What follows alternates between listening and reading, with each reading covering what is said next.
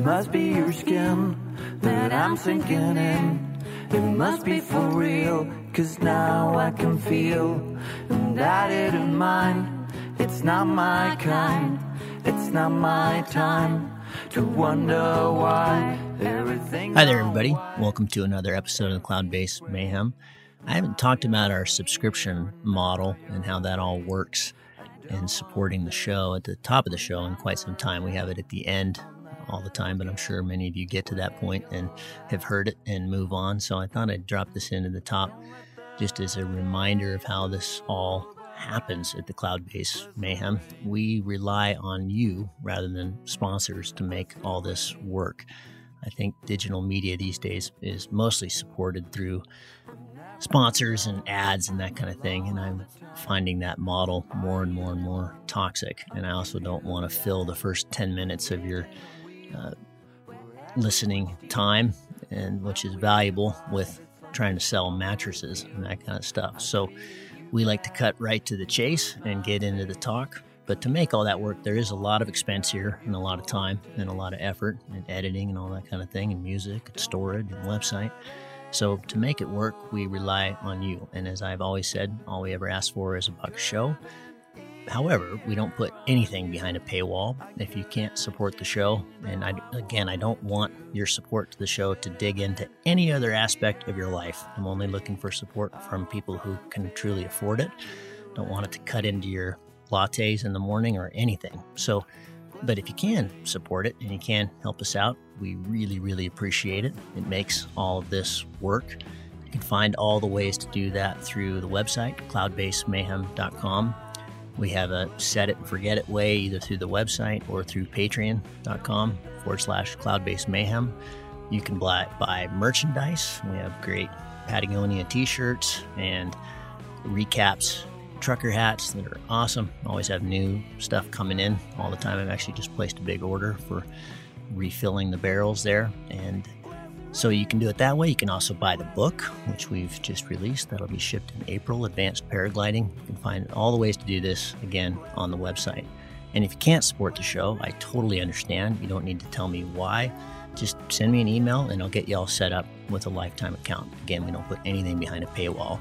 What the subscriber side of things does is give you access to all the bonus content, which we put out pretty regularly. I haven't been so great about that lately, but we've got some great ones coming up, including a full kind of tutorial on using SkySight with Matt Scudder, who is the main developer behind SkySight down in Australia, sailplane pilot and now paraglider pilot.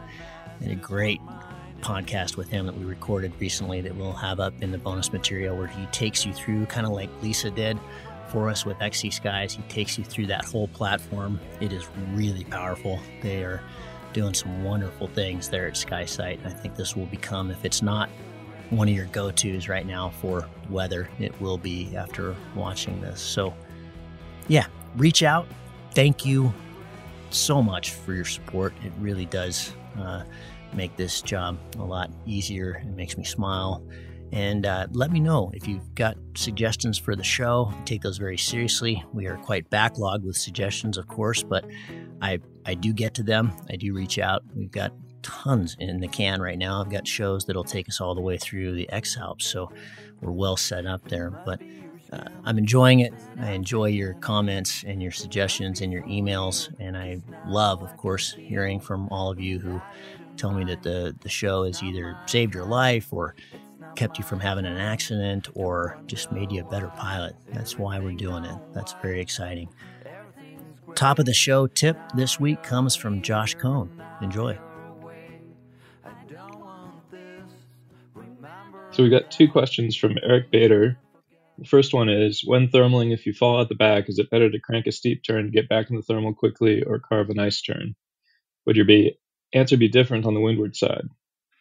So the main thing I think it depends on is how steep the lift gradient is at the edge of the thermal. So if it's pretty smooth transition, then yeah, carve a nice turn. And also if it's kind of light tropical sort of conditions, you'll often just need to do a really flat, smooth turn to not, to still be going up, especially if you're low. Whereas if it's a well-defined, tight, strong core, then crank it around. And then in terms of the windward side, yeah, typically if there's significant wind, the core on the windward side is more well-defined. You pretty much want to, like, as soon as you start hitting that windward edge, you want to turn pretty quickly to not totally fall out. But it's often not super sinky on that side either. So whereas on the downwind side, it can often be more turbulent and sinky. So I don't know. You want to avoid falling out either side, I guess. All right, second question. When in a spiral dive, is the drogue chute better than tucking feet under the harness and spreading the knees to use the pod as a drogue chute? If it is better, is it a lot better? Obviously, the drogue chute does not freeze the crotch, but is it worth it? So I had a drogue chute for a bit, and I just never got around to using it. And then I asked was looking for a place to put it in my harness, and asked the designer of it where he kept his, and he was like, "Oh, I don't use one." So I don't know. It seems like they do a good job of making spirals more comfortable.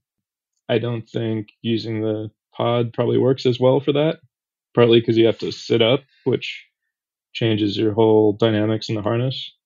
But I haven't really tested that, so I don't know. Thanks, Eric.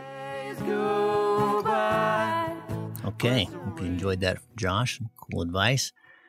My guest today is Rico Chandra, Swiss pilot who embarked on a 1,000K solo vol biv last year. This was his first bivvy. It all went swimmingly, and just he reached out and said, "Hey, I did this kind of cool thing. We should talk about it." And man, we had fun with this conversation.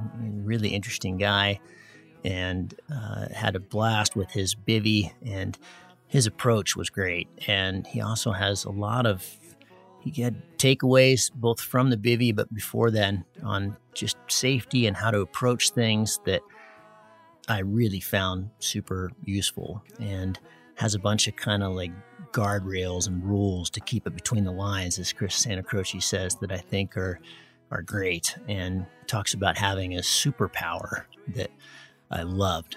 And by the way, the music you heard in the opener here was produced by our guest today, Rico. Please enjoy this conversation with Rico Chandra.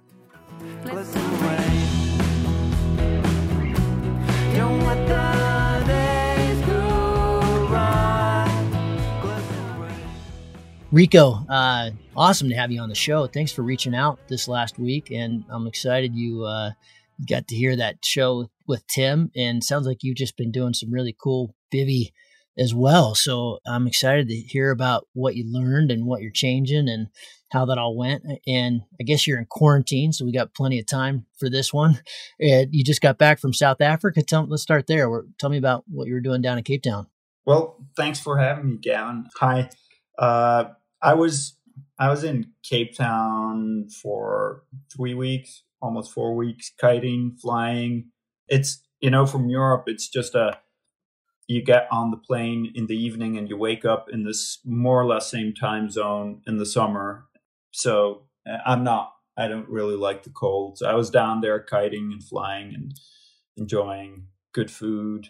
Not too much wine. They have a pretty serious lockdown, absolute prohibition of alcohol. Oh, that's interesting. I hadn't heard that one. Yeah, it's funny. This thing's just so different everywhere you go.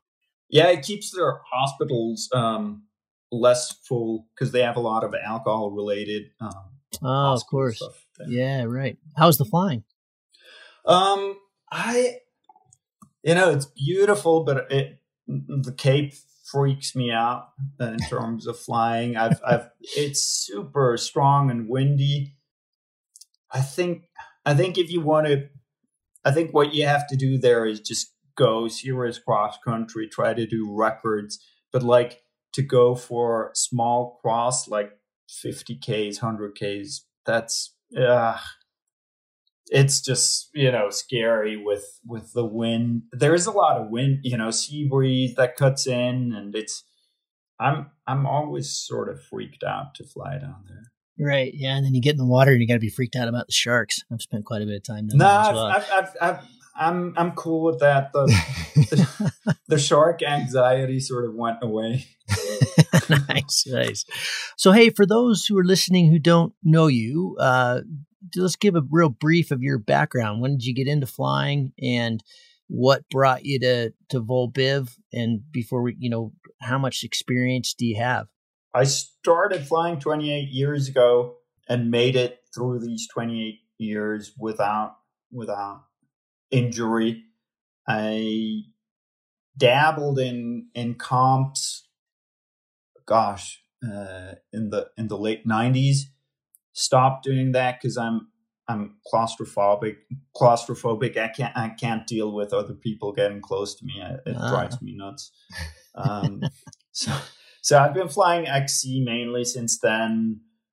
I wasn't in the higher ranks of the X contest until 2020.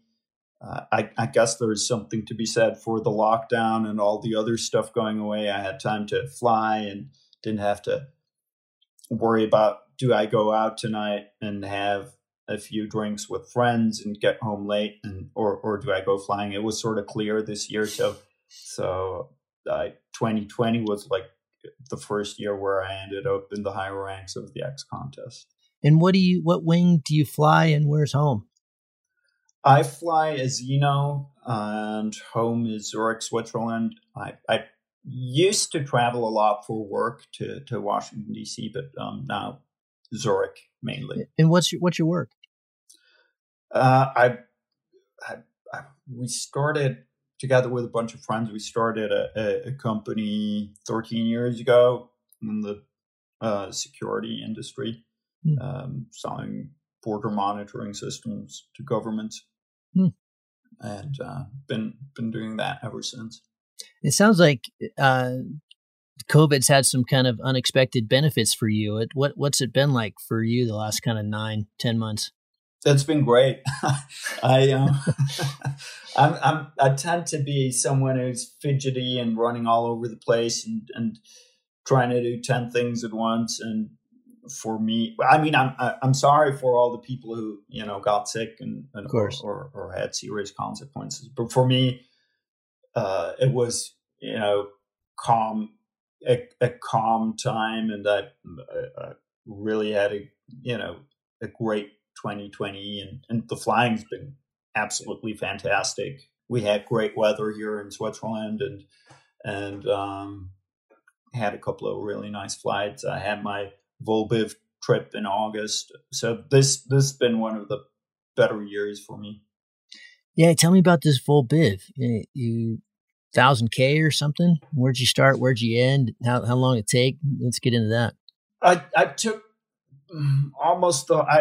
I took the month of August off. Was on the road or on the track for about 25 days. Started in Zurich, Switzerland. My plan was to go east. Slovenia, Ljubljana was the original goal. It didn't go exactly according to plan. Like when I started, the weather was foul. And 1 week into the trip, I was, not very far from home, and at the same time, Slovenia put Switzerland on the quarantine list. Like you couldn't enter the country. So I'm like, what do I do now? And instead of going east, I went west and made it to Fies, had a great flight there, which sort of gave me the inspiration to head east again. And then I did indeed go all the way to Slovenia, to Ljubljana, more or less, or where the airspace of Ljubljana starts. Nice. What was the kind of style of the trip? Did you have any rules, or or was it just kind of winging it?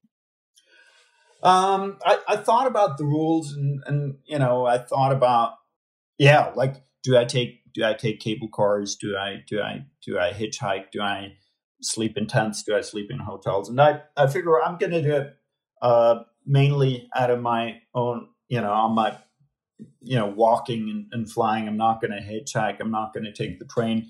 But if there's something, a cable car or some means of transportation going up to that launch that I want to go anywhere. And anyway, I'm going to take it. And that's kind of how I did it. In terms of... Were you solo? Yeah, I was solo. My girlfriend came to visit me on a couple of weekends, which was nice. Cool. I took along a tent until I lost the tent poles, and did you leave them behind? Yeah. I one campsite one morning, I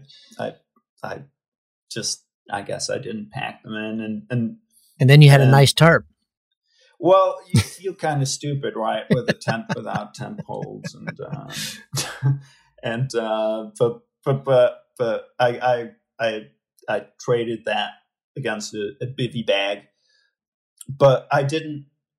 I found out pretty quickly that I sleep much better in hotels. The tent or the bivy bag was just to not have to worry about anything. I decided I'm going to fly the way I want to fly and not worry about where I'm going to sleep until I'm on the ground. And if I find a hotel or, a farm or someplace where I can sleep, great. And if not, I'll sleep outside. It's just more comfortable if you've got a hotel room and charging up your equipment there's something to be said for that also, because I didn't take along any solar panels or the like, or quick chargers. So I was quite happy. And in the Alps, there's always some place to stay. So were you was your approach just launch, fly as far as you could, and then then figure it out? You didn't have any kind of, okay, I'm going to try to get here or there. It would just, take advantage of the day. Yeah. Take advantage of the day. Exactly.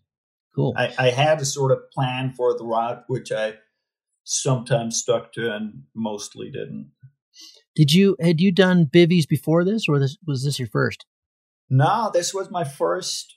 This was my first bivvy. Like 20 years ago or 30 years ago, I spent maybe a night or two wrapped in my wing, but I haven't done full biv before. And I, when I was in my 20s, I certainly wasn't keen on doing hiking with my wing on my back.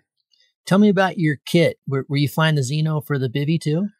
Yeah, that was definitely a mistake. I wouldn't do that again. Just because of the weight? The weight is the least of the problem. It's, launching out of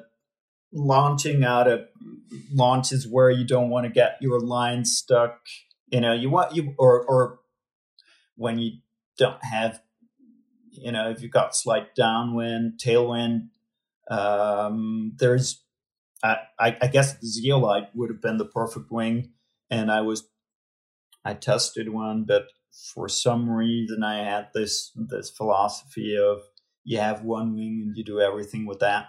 So I took the Zino. I didn't want to compromise on the flying, and I took the Zino. But, also in terms of packing, the Zino doesn't pack down nicely like the Zeolite does. And then also landing the Zeolite, you can really get into tight landing spots much better than with the Zino. The Zino's not bad. You can flap down pretty good, but I wouldn't take the Zino again. I'd go for a lighter hike and fly wing. Yeah, so just lighter, easier to manage, launch and landing, easier to pack. Yeah. What about harness and other stuff? Like you said, you didn't take solar panels or charging. What was the thought there? I just didn't want to be bothered. I always felt sorry for, when I see pictures of solar panels hanging out on the front of the cocoon, I thought, gosh, I don't want to have stuff dangling around. I'm not going to do that. I'm here for the flying. I'm not necessarily here to do, prove to the world that I'm the world's greatest adventure sportsman. I'll do great flying and then, but yeah, I didn't want to mess with solar panels. The harness I had was a Lightness 2, which was good for that purpose. There's loads of space to pack stuff in, especially if you take out the protectors. And what were you using for instruments? I just had my iPhone and the Fly Sky High app and the XC Tracer Mini 2. The solar one. Piece. Yeah. That's a great piece of kit. Yeah, it's I awesome. had that. You never need to charge it. An InReach with me and a Flymaster Sky. What's it called? Sky Tracker. One of these tracker things from Flymaster. Yep. Anything once you? Well, tell me about the trip itself, and then I'll ask you more about kind of what you learned on the way. But so you started at home and got down to Fiche, and then turned around and started going east. Exactly. Yeah, started from home. Spent the first 5 days more or less walking, with the occasional hop in between. Then had the weather started getting better as I made it to Fiche. Got in a decent sized triangle there, and then headed east via crossing from Switzerland into Austria, then across the Timmelsjoch into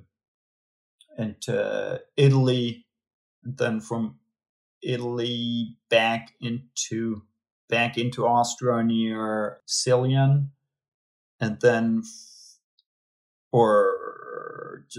Italy back into Austria near Cillian, and then back into Italy by Villach in Austria. Yeah, down in the corner there.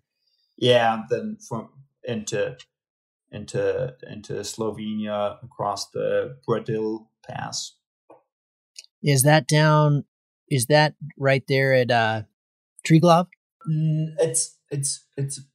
It's not exactly where Triglav is. There's a mountain called Mongart, which is well known. It's the first place. It's like north of Bovets and Tolmin. Yeah, got you. Yeah. Okay, so a little bit further east. So you went as far as you could in Austria, and then dropped down into Slovenia. Yeah.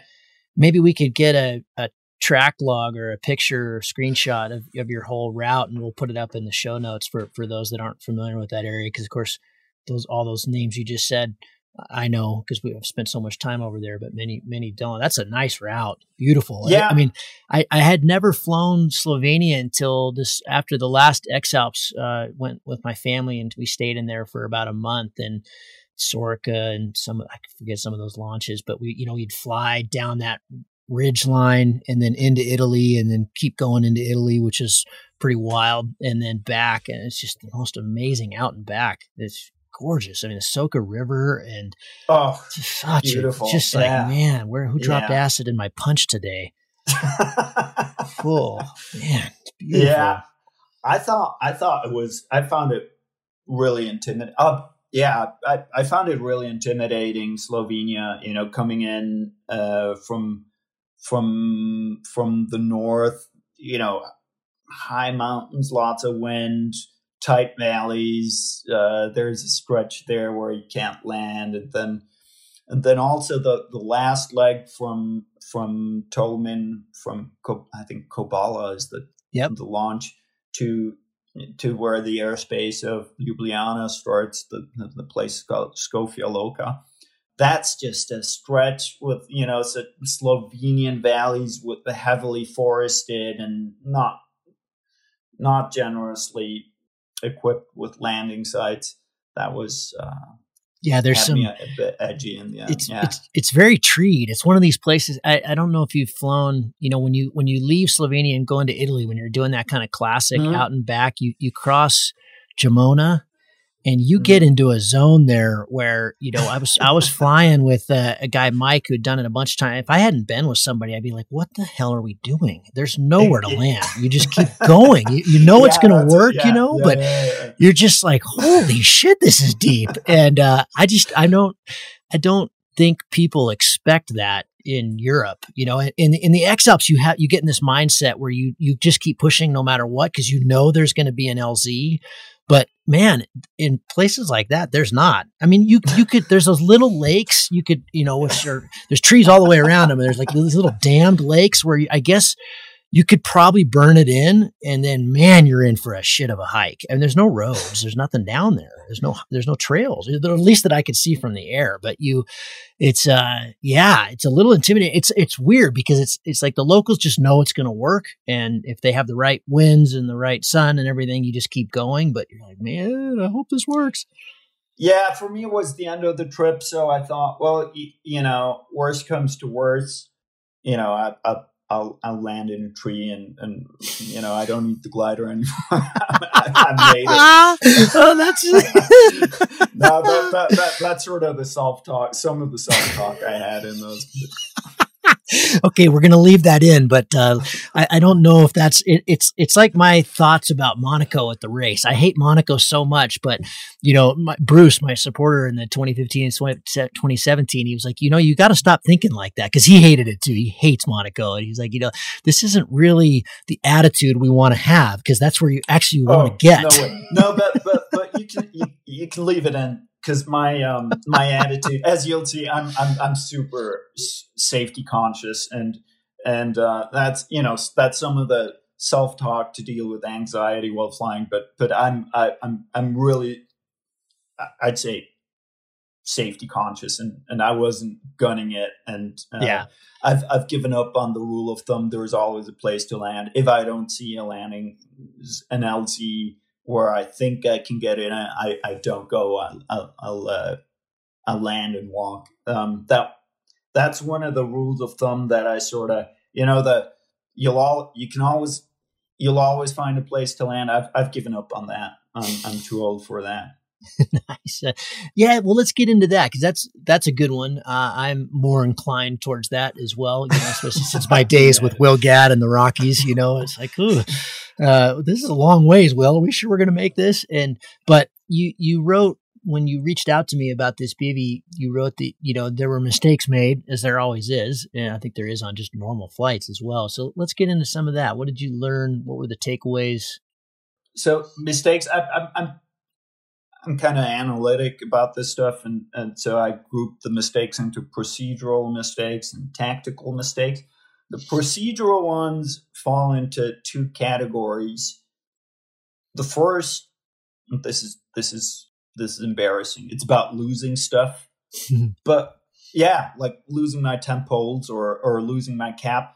But I noted pretty quickly, if I lose an essential piece of gear, that really sets me back, or that's the end of the trip. So yeah, it's not like you're taking extraneous things on a bivvy. You don't have extras, Yeah.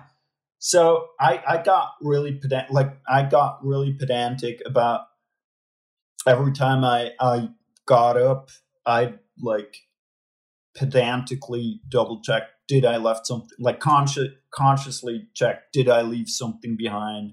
Or I consciously make sure the zips of my pockets were closed, that I'm not losing stuff. And there's really only two ways to not lose stuff when you've unpacked somewhere and packing up and heading to the next place. And one is you have a checklist, and the other is you make sure you left nothing behind. And the left nothing behind works pretty well. It's a fast one, but it means you have to, first of all, when you're unpacking, not be a bit mindful where you unpack and have it sort of in a confined zone, the stuff.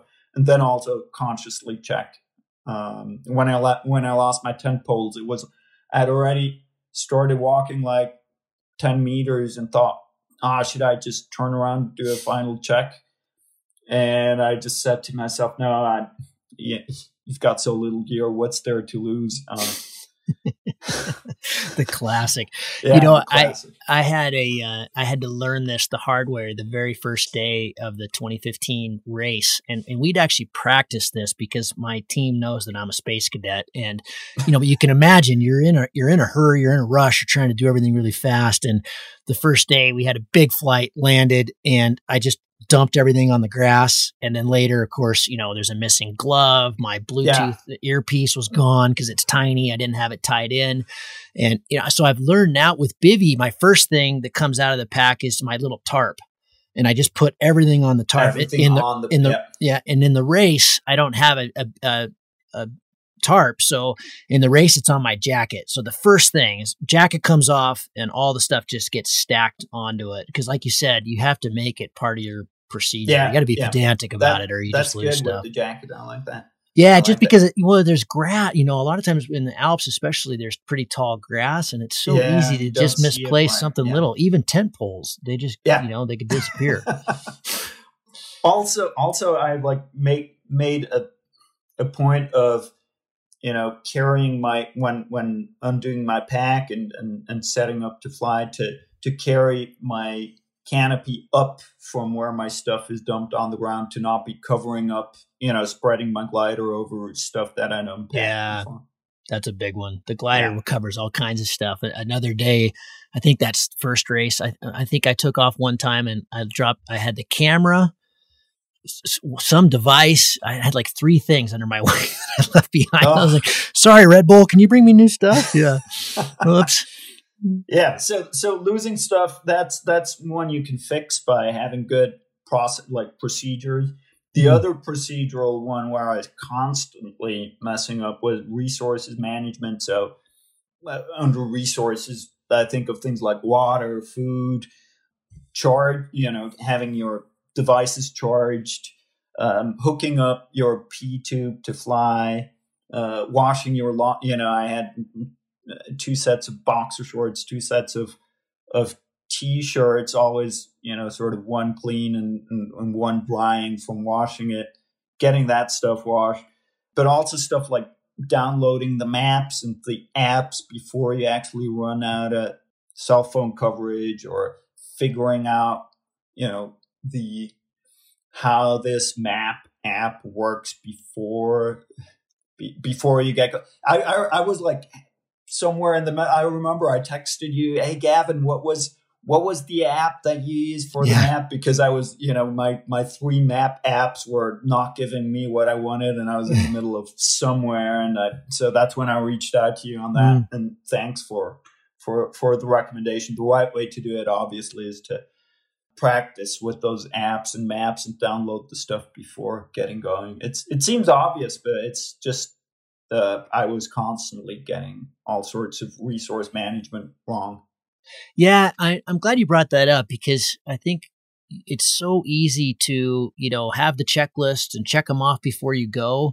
But, like even the InReach, it's one thing to turn it on and turn on tracking. It's another thing to use it effectively. And in an emergency situation, I mean, how many people turn those on and just can't even find their Latin long to and is it in the right format to tell somebody on the other end, and just little things like that. And with the mapping, we always actually have training days for me before the race, even though I've used them a million times and I've used them on all the expeditions and stuff. Like, I'm really familiar with Gaia and some of the other things we use, but you just got to always reorient to it unless you're using it all the time. So if you have even a little fake, bivy in your backyard, and just fake it for a couple hours and set yourself little tasks just on foot, then it really helps. Yeah, absolutely. And also, like, the charging sequence, when you get to a place where you can charge your stuff, in what sequence do you charge your stuff?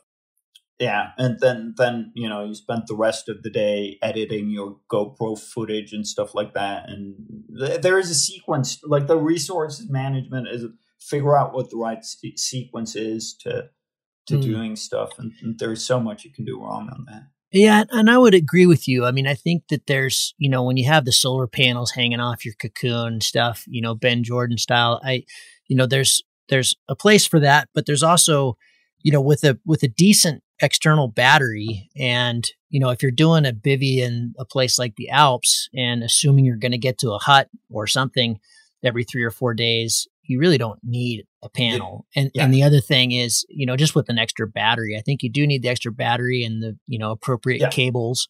But definitely, I've never on on even the longest of my bivvies have I ever needed to charge while I'm flying. There's always in a bivvy, there's so much time in a day where you're sitting around in the morning making coffee, whatever, where, a little 7 or 9 watt panel can do a lot of good. But then if I was doing one in the Alps, I don't think I'd bring one. I just don't think it'd be necessary. You wouldn't bring a battery, or no, a solar panel. I bring a battery always. You need a battery. You need a battery, like a power bank. And by the way, you mentioned food, or you mentioned like making coffee. I didn't take a stove. I didn't take stuff to cook, because in the Alps there's always some place to get. I had like enough food for one meal and water and a couple of like power bars or whatever. But there's in the Alps you always find a restaurant or a farm or something, and they'll give you food. So I didn't want to mess with cooking. By the way, in the show notes we can also link to that. I did like a video diary, and we can link to that on YouTube. And there's the entire list of stuff I took. Oh, great. Tell me, let's move on to, so you got this kind of procedural stuff in Those resources, which is super valuable. Yeah, the procedural mistakes, the tactical mistakes, there were sort of four kinds that I made.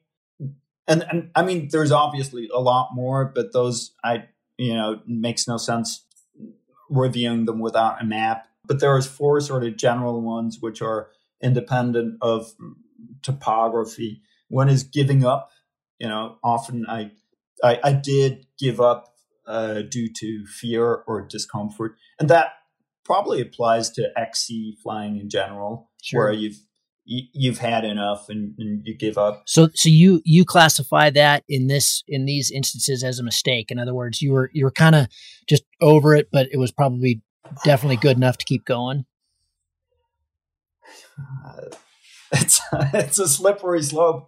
Yeah, sure. I mean, it is a mistake if it's due to discomfort. Like if you're giving up due to discomfort because you didn't attach your P tube, or you've got cold fingers, or you're freezing. Copy. Yeah. Fear can also be a mistake. Sometimes when you're on your own, you get scared just because the rocks around you look very intimidating, and you're alone. And if there were other paragliders there, you wouldn't be afraid. So it's kind of a mistake, but I'd be careful. It isn't a bad mistake to make. The consequences of landing too early are, I sort of thought, well, that's not going to kill me. That I might lose time, or I might look stupid, but that's not a big deal. Height management was like landing high, taking off, launching high. Landing high is sort of a no-brainer, but oftentimes I realized I could have landed higher, but didn't think I'd make the glide, but then I'd already started gliding for the lower landing site. And launching, I have this rule of thumb, like, when you're volbiving, or hike and fly, how high do you hike up before you launch? When are you high enough to hook a thermal and fly? My rule of thumb for that was this wouldn't be applicable for the X Alps, but for myself, if you're like recreationally flying, then my rule of thumb is I want to hike up high enough that if I bomb out, at least I can walk up another mountain and don't have to walk up the same mountain. And that for motivational purposes, I think that's a really good rule of thumb. Oh, I like that. So you would get to a place where you're like, okay, I can see that if I don't hook anything, I'm going to be able to glide to there, and that's going to get me to a different launch down my course line a little ways, and it's going to be manageable energy-wise. Exactly, because there's launches you walk up to, and then you launch and you land, and the only option you have left is to walk right up to What where you you just want to be, and that's not good for motivation. Yeah. Then other tactical mistakes were map reading, trusting the GPS reading, of my iPhone. That's not always correct, or not reading misjudging the differences in elevation on the map.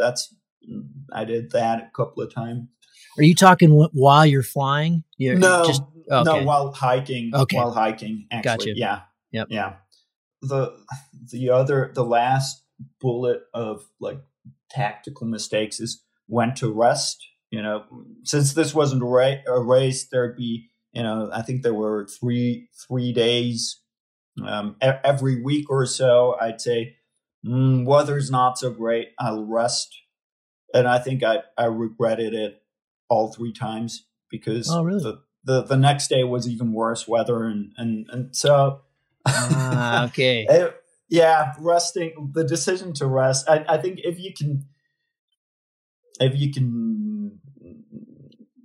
it's good enough to make distance, then make distance. Okay. So maybe better self-assessment, okay, well, rest would be nice, but I don't really need it right now. I think we just do have to be tuned in to how switched on are we, because rest is important for sure. And bivy takes, it can take a lot out of you. Yeah. Although, if you put in a rest day, then like by 3:00 in the afternoon, you've caught up on your blogs and emails and you've charged all your equipment, washed your clothes, and you're like, what am I doing here? So yeah, rest. Let's move to your hierarchy thing. And this is cool. 5 types of outcomes of bad decisions. Talk about that. So bad decisions, like some of the stuff we talked about, it's got different outcomes, and I grouped those into 5 categories. The worst being getting hurt. Then one step below getting hurt is losing or breaking equipment. Then one step below that is discomfort, which could be like cold or rain or hiking, blisters, that stuff. Then the second lowest was losing time, and the lowest on the hierarchy is like looking bad. I mean, we're human. I'm not, I did feel pressure, having blogging about this and having people follow me on live tracking. It's nowhere near the pressure you must have during X Alps, but bombing out isn't a feeling of I'm so awesome and so, but sort of I decisions have consequences, and those consequences fall into these 5 categories, and the way I dealt with those categories was like I absolutely don't want to get hurt, and I'm really going to try to avoid losing or breaking equipment, and the rest of the stuff I'm not going to worry about. I'm not going to worry about discomfort or hiking, because if I was worried about discomfort, well, you shouldn't go on a Volbiv anyway. I wasn't going to worry about losing time, because one of the reasons I was doing this is sort of to face up to my own fear of missing out and chill. So I'm not going to worry about losing time. And looking bad, like or looking like a fool or feeling like a fool, I decided to completely let go of that. And one thing that helps with that is blogging, because then you feel more like a journalist and you can write about your feelings, which makes the blog more interesting for those reading it. Sure. And it gives you an excuse to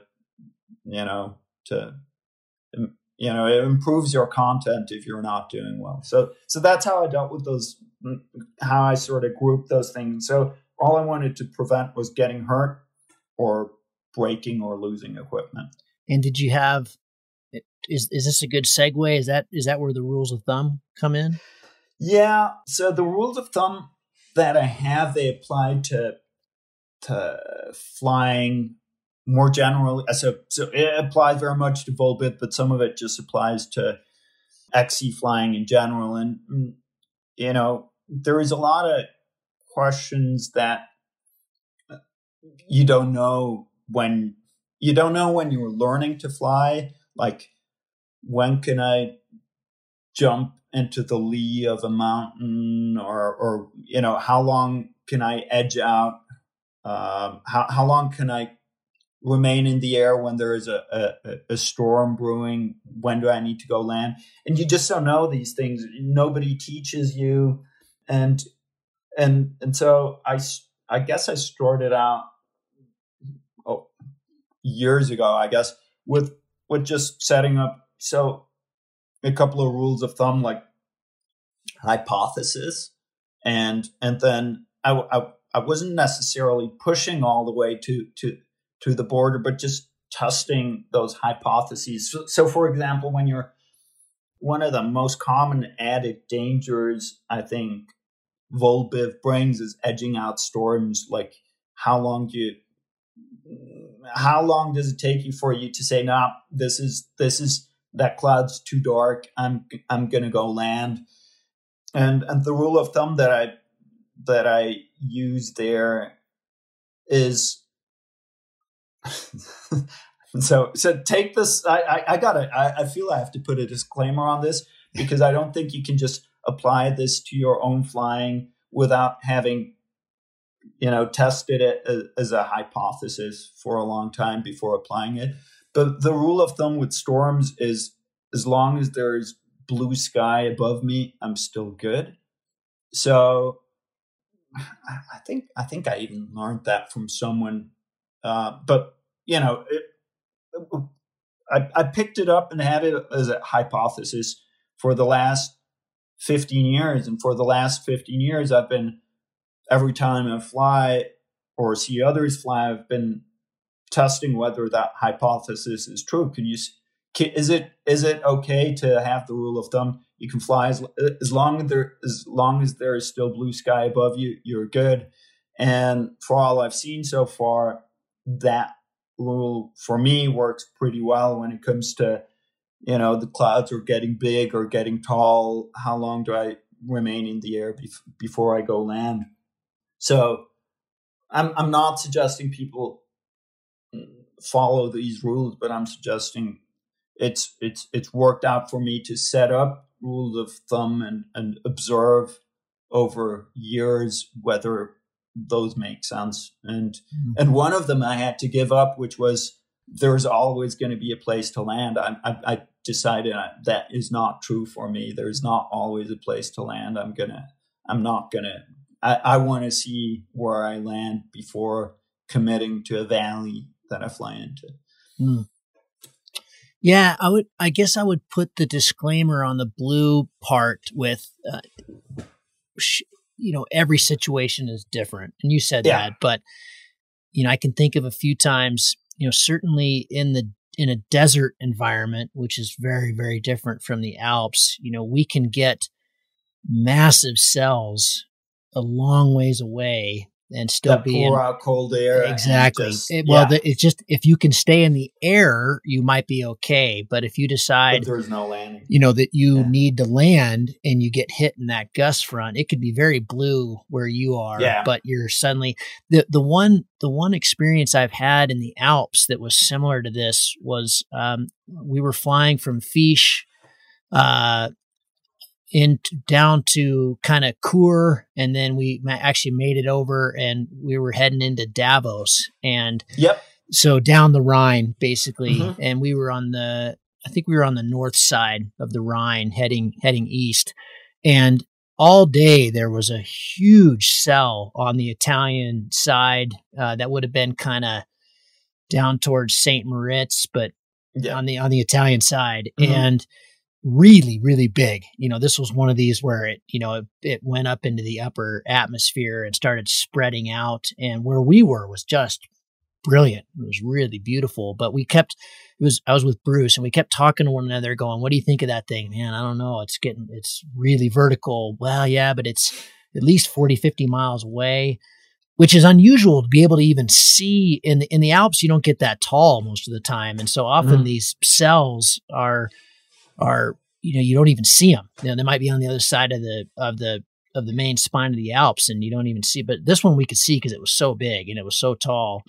But it was just brilliant. So at Kure, okay, let's keep going. And we got over the range, and Davos is down below us, and we were both like, okay, that's enough. We've pressed this far enough. And we both spiraled to the ground really fast and touched down literally about 30 seconds before the gust front hit. So this thing had finally exploded and started running down the valleys. And we got on the train, and we were heading back to Fiche, and we found out there was, I think, the Swiss Open or some pretty big comp had been, going that day.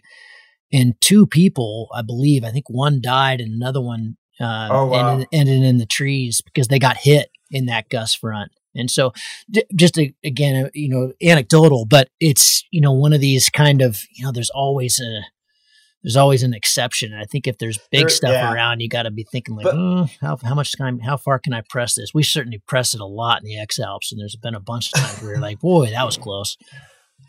But to be clear, when I'm saying blue sky, I mean blue sky. And oftentimes when you have that kind of storm like you're talking about, the anvil really extends out far. And the cirrus clouds from the anvil, that is not blue sky. So okay. Oh, good. Okay, good difference. Yeah, that's important to mention. I believe there are probably exceptions to the rule, but the rule has worked pretty well for me. And oftentimes it's with big storms, it's the anvil that takes away the blue. And good point. And it was probably, I bet by the time we landed, well, I remember this because it started raining pretty quick, So by the time we were dialing down out of the sky, it was getting gray. So it's a good one. I like that. Do you have any other of these kind of rules of thumb? I have one which applies mainly to flying, as you mentioned, like flatland flying, like one that works for me very well in the flatlands, like in Piedrahita or in the northeast of Brazil, is like the two zones. Like if I'm higher than 800 meters above ground, I'm in, I'm gunning it, and if I'm lower than 800 meters above ground, I'm in survival mode. And in survival mode, the rule of thumb, that's a well-known one that I follow, which is never leave lift to search for a lift. So if I'm, and for me, the survival mode, the border is strict, 800 meters above ground. I'm not going to leave lift to look for better lift. I'm going to wait until I'm higher than 800 meters above ground. And if I'm above 800 meters above ground, I'm going to snob anything that is slower than the day's average. So I'm not going to turn in anything that's slower than 2 meters. That's going up slower than 2 meters or whatever the average is for that day. Yeah, that's great. That sort of 2 gears, that works really well for me in the flatlands. Also being disciplined on the survival mode to not be optimistic but be pessimistic. And when I'm in the upper layer, I'm optimistic. In the Alps, it doesn't work out that well because you can't set a height above ground or altitude. That doesn't work so well, but in flatlands. But I think you can still have that rule. I like that. I think when you're in the mountainous terrain, you just have a nice clean cutoff between survival and gunning it. And because often we wouldn't have that 800 because we're right on the terrain, but we're still really high. We're right over the peaks or something. If we went out over the valley, we'd have 2,000 meters or something. Yeah. So, I like that. I think you can still do it, but it takes more fine tuning. Which zone am I now in? And it's very tempting to not admit that you're already in survival zone, or very tempting to remain in survival mode too long where you should be gunning it. I find it more difficult to set a clear dividing line between the two. Let's return real quickly, Rico, to your fifth one in the list of, from bad to not so bad. The last one was, not looking like a doofus. And I mean, it makes you laugh, but I think we all struggle. We all have egos, and it's an important one. And, I've been reading a ton of sports psychology books in the kind of run up to this race, because obviously the mind is the thing that is the most important. There's the physical and everything else, which is obviously and skills and all that, but the mind is the big one. And I'm wondering if you had any other tools to help you drop the importance of those kind of last couple. You don't want to trash your gear, you don't want to lose your gear, you don't want to get hurt. But, we don't really want to care what we look like. Who gives a shit? You're the one out there having one, and everybody else is watching you on live tracking, Yeah. But it's easier said than done. No, but I think I have a real advantage here, and that probably comes from flying for a long time. I think I'd even call it a superpower that I have, which is, I think I don't really mind bombing out, or I do mind, but I think it bothers me much, much, much less than most people I know. And it really is a superpower, and to have that, because if you think about it, without bombing out, this sport would not be interesting. We'd not be doing it. No one would. I mean, that's what makes us appreciate the good flights, and for me, that sort of developed. I honestly think that's a superpower of mine. I'm not too concerned about that, and to see it that way then even enforces that. To think of it that way enforces it to be a superpower, and you can even think of it, as actually, I'm here to have fun while everyone else is competing. And for me, that works really well. It's also a sort of luxury I have, because I'm not working in this business. I'm not, my livelihood doesn't come from this business. I'm not an instructor. I'm not sponsored in a big way. I don't owe anyone anything. So I can just be the recreational pilot I am. I think there's, and we've talked about this on recent shows, but, when I look at the really consistent World Cup pilots, that you kind of very often see in the top 10, there's one thing they have in common, and that's that they don't freak out when they bomb out. They've been there enough. They've done it enough where they know that you're going to bomb out. We all bomb out. We all screw this up. And, it's just another day, another experience to put in your experience bag and move on. And I've been, one of these books I've been reading lately, I've been actually just reading it cover to cover over and over again, because I love it. It's called The Champion's Mind. And it talked about, that people that really excel and succeed in sport or anything else, they dump mistakes immediately. They don't, you think about like a football player or a basketball player, or, it talks about Michael Jordan. He was given the opportunity to make the game winning shot. I don't know how many times, lots, but he missed it like 28 times, a bunch. And, if he let that get him down, how could he ever try to make another game winning shot in the future? You just can't, you just got to let it go and get on to the next thing. You're going to drop a pass. You're going to throw an interception. And if you let that bug you, how can you play the rest of the game? Exactly. And our sport is one which, thankfully, it humbles all of us so often. As soon as we get cocky, or even if we don't, it humbles us. So yeah, I'm really good at bombing out and then enjoying the rest of the day, enjoying the hike or whatever. In fact, one of the in Alps Freeride, I don't know if you've heard of Alps Freeride. It's our team here in Switzerland. A couple of the really good XC pilots are in it. It's just in the Swiss Cross Country Cup, and there's a lot of excellent pilots there, but especially one of the Serena Ronke. She's a young, she's been flying for 2 years or so. Like, her attitude is just really amazing.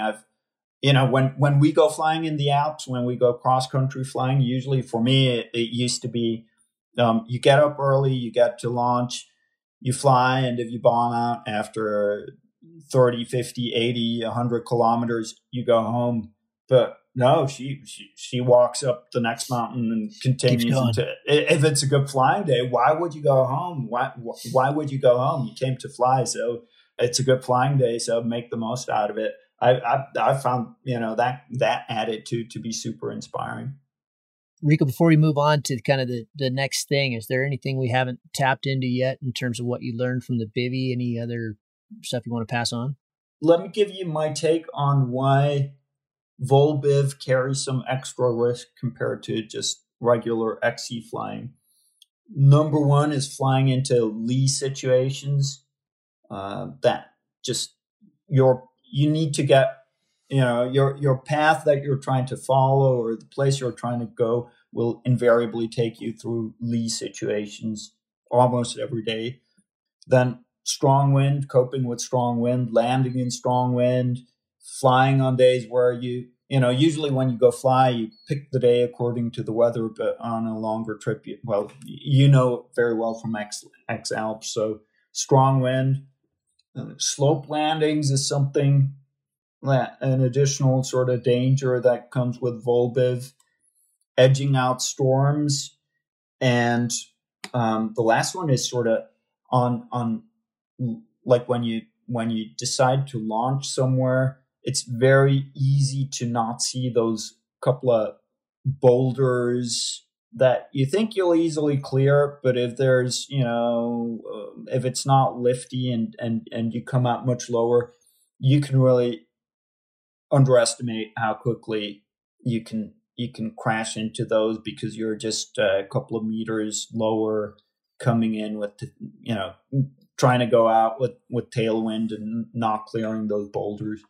So those are some of the added dangers I compiled. Then there's, the one about flying into lees. Is that a word that's used in English? Yeah, same thing. Flying into lees. So I try to, I don't have a rule of thumb for that because there's so many different lees, and there's what I sort of tend to, the way I deal with those is first step, gather all data I can. So how strong is the wind? And that includes, even while flying, looking up wind data from other wind stations. How stable is the day? If the day is stable, the lee is going to be nastier. How much ground clearance do I have? Super important, in a trajectory and through the lee, especially the worst possible trajectory through the lee, assuming a lot of sink. How much ground clearance do I have? And can I sneak out of there? Is there a way to get out of there? So analyze all the data that is possible. And, is it, while approaching the lee, is it bumpy or smooth? Is it sucking or is it washing? And then once you've analyzed, when you think you've taken in every source of data that you have, sort of try to plan out what's the worst possible outcome if I fly where I'm intending to fly. What trajectory is that going to be? And then if you're willing to, if you map it out and say, even in the worst possible case, my trajectory will be more or less safe and I won't get stuck in a tree or slam into rocks, then sort of go with the flow, and be on the bees and try to go fast. Yeah, what I found with Lee is there's often this, you get into, it's fine, and then you get into the wash zone or something that, Yeah. obviously you can't see. And the tendency right then is nasty, I'm going to run. And it's usually just a matter of pressing a little bit farther. And this is scary to make this as a generalization. Every situation is totally different, but usually if you just keep going a little bit and press in a little bit further and hang on to the wing, and then it's going to turn into the Lee climb. And that will, but you've got to have, again, not always, you've got to have enough climbing to get you through because you're going to hit it again. When you get up, if you start climbing and get up above it, you're going to hit that wind shear layer. And so it needs to be strong enough to punch you through that. But I think the most important question for Lees and also other potentially dangerous situations is it worth it? Is it worth it? I mean, is it like if I'm just flying on an afternoon at a site, I'm not going to take that kind of risk because it's not worth it. I'm not going to take that risk even for an XC flight unless it's going to be one of the best flights I've done. It's usually not worth it, but there are situations where it's worth it because you're, because it's going to be a 200 kilometer triangle or so. Then I'm willing to take a slightly greater risk than I would otherwise. Yeah. And in those cases, like Will Gadd says, when you do that, and if you crash or screw it up, then, we shouldn't have any sympathy for that. We're knowledgeably making that decision with full knowledge of what we're doing. And that's important. And there are times where that is what we want to do and needs to be done.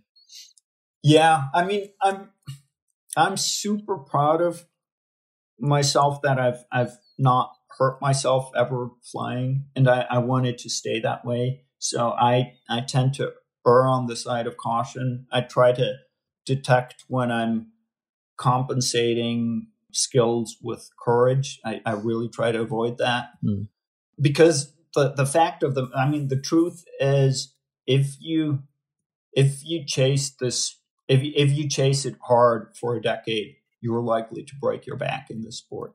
And that's just something I'm super aware of. I've seen it happen, or it's happened to a lot of friends, and I don't want to be one of them. And flying is really awesome. It's given me so much, but it's not worth it. It's not that good that I would, risk my back for it. And the fact that back injuries are likely if you chase it hard is just something I don't want to put up with. So you'll see me flying, taking, more, adding an extra safety margin compared to most pilots, just because I don't want to accept that risk.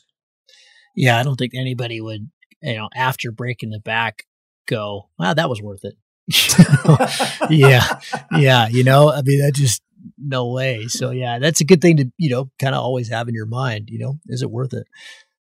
Rico, as we get here close to an hour, do you mind if we switch over? We did this survey that we put out some weeks ago now, and I got all these fun questions, and I've been kind of pinging people with various ones. You mind if I just ask you some random quick response? Yeah. Okay. What was the biggest aha moment you've had with flying in the last year? I think probably to let the glider fly. It's more than a year. It's 1.5 years, but I guess that counts also. It's early morning in Caico in Brazil. You launch at 6 a.m. and there was really not much out there and no way to figure out where the thermals are. Just following your intuition and letting the glider fly, and you don't really know. I think letting the glider fly to sniff out thermals is like an aha that's been it's taken me 27 years to get to that point. What's the funniest thing you've ever seen flying, either recently or ever? In Geneva, I used to live in Geneva, and there is an awesome flying club there. The LZ is sort of next to a farm, and there's chickens there.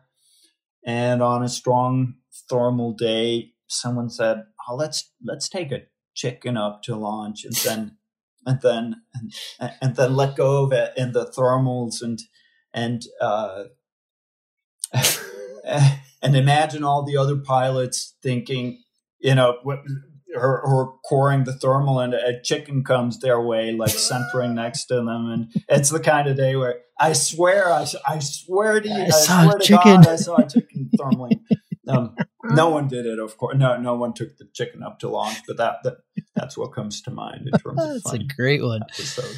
What are your goals this next year? You had some big flights down in the Sertao, and you did this cool bivvy. Where do you want to take your flying now?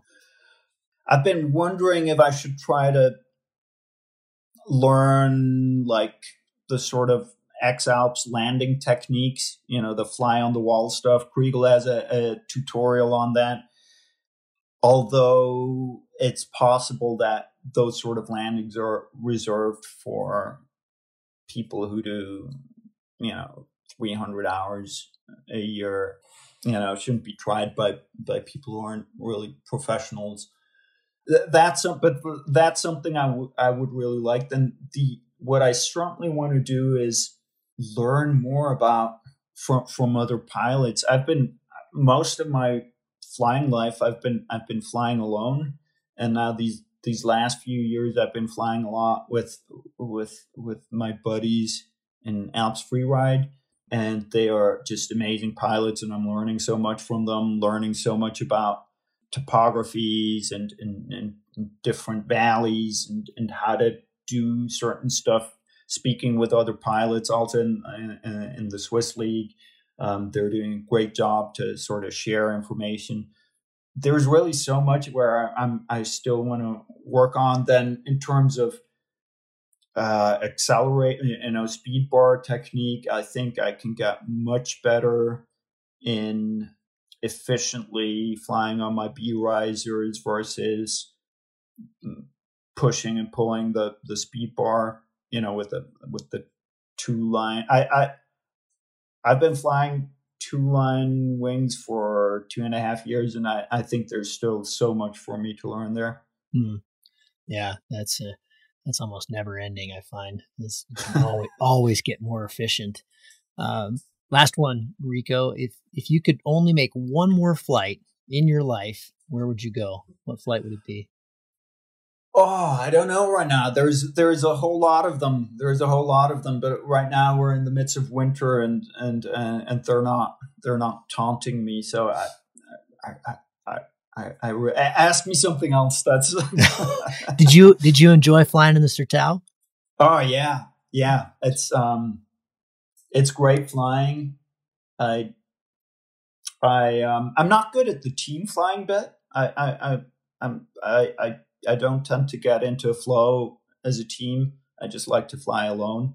But it's magnificent, and such good flying there, and such good vibes when you land somewhere in the middle of nowhere and chill with the locals and wait to get picked up. That's really awesome. Okay, so this will be the final one, and this is even harder. So I'm ramping it up for you. Why do you fly? I've thought about that quite a bit. There is a couple of reasons. One is it's nice to have a mission, and flying gives you a mission, and it's a nice mission because you're every minute or every spare afternoon, you're trying to get out into nature and spending time with nature and trying to do something that is not really intended for humans to do, and trying to do it as best as you possibly can.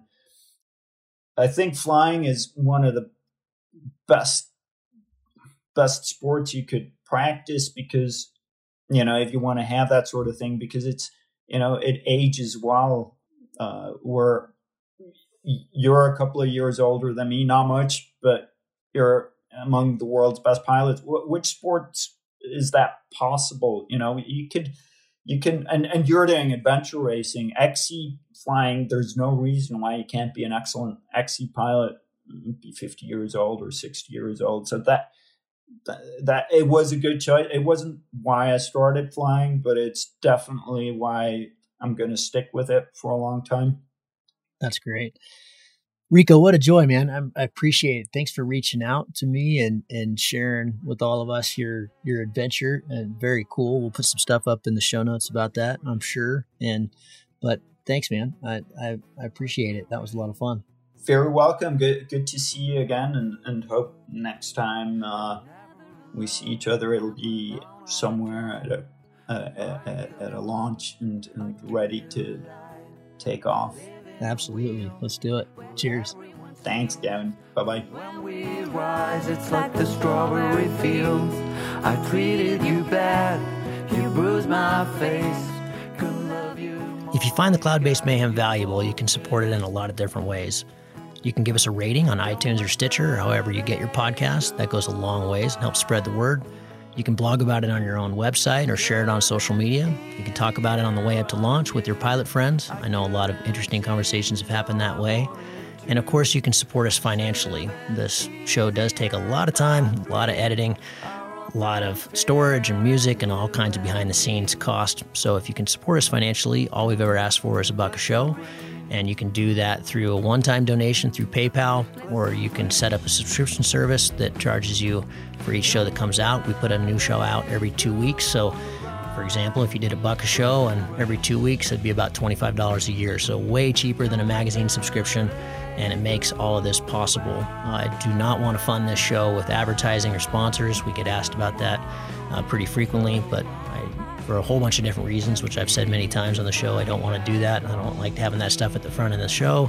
And I also want you to know that these are authentic conversations with real people, and these are just our opinions, but our opinions are not being skewed by sponsors or advertising dollars. I think that's a pretty toxic business model. So I hope you dig that. You can support us. If you go to cloudbasedmayhem.com, you can find the places to support. You can do it through patreon.com/cloudbasedmayhem. If you want a recurring subscription, you can also do that directly through the website. We've tried to make it really easy, and that will give you access to all the bonus material, little video casts that we do and extra little nuggets that we find in conversations that don't make it into the main show, but we feel like you should hear. We don't put any of that behind a paywall. If you can't afford to support us, then just let me know and I'll set you up with an account. Of course, that'll be lifetime, and hopefully you're being in a position someday to be able to support us. But you'll find all that on the website. All of you who have supported us or even joined our newsletter or bought Cloud-Based Mayhem merchandise, t-shirts or hats or anything, you should be all set up. You should have an account. You should be able to access all that bonus material now. Thank you so much for listening. I really appreciate your support, and we'll see you on the next show. Thank you.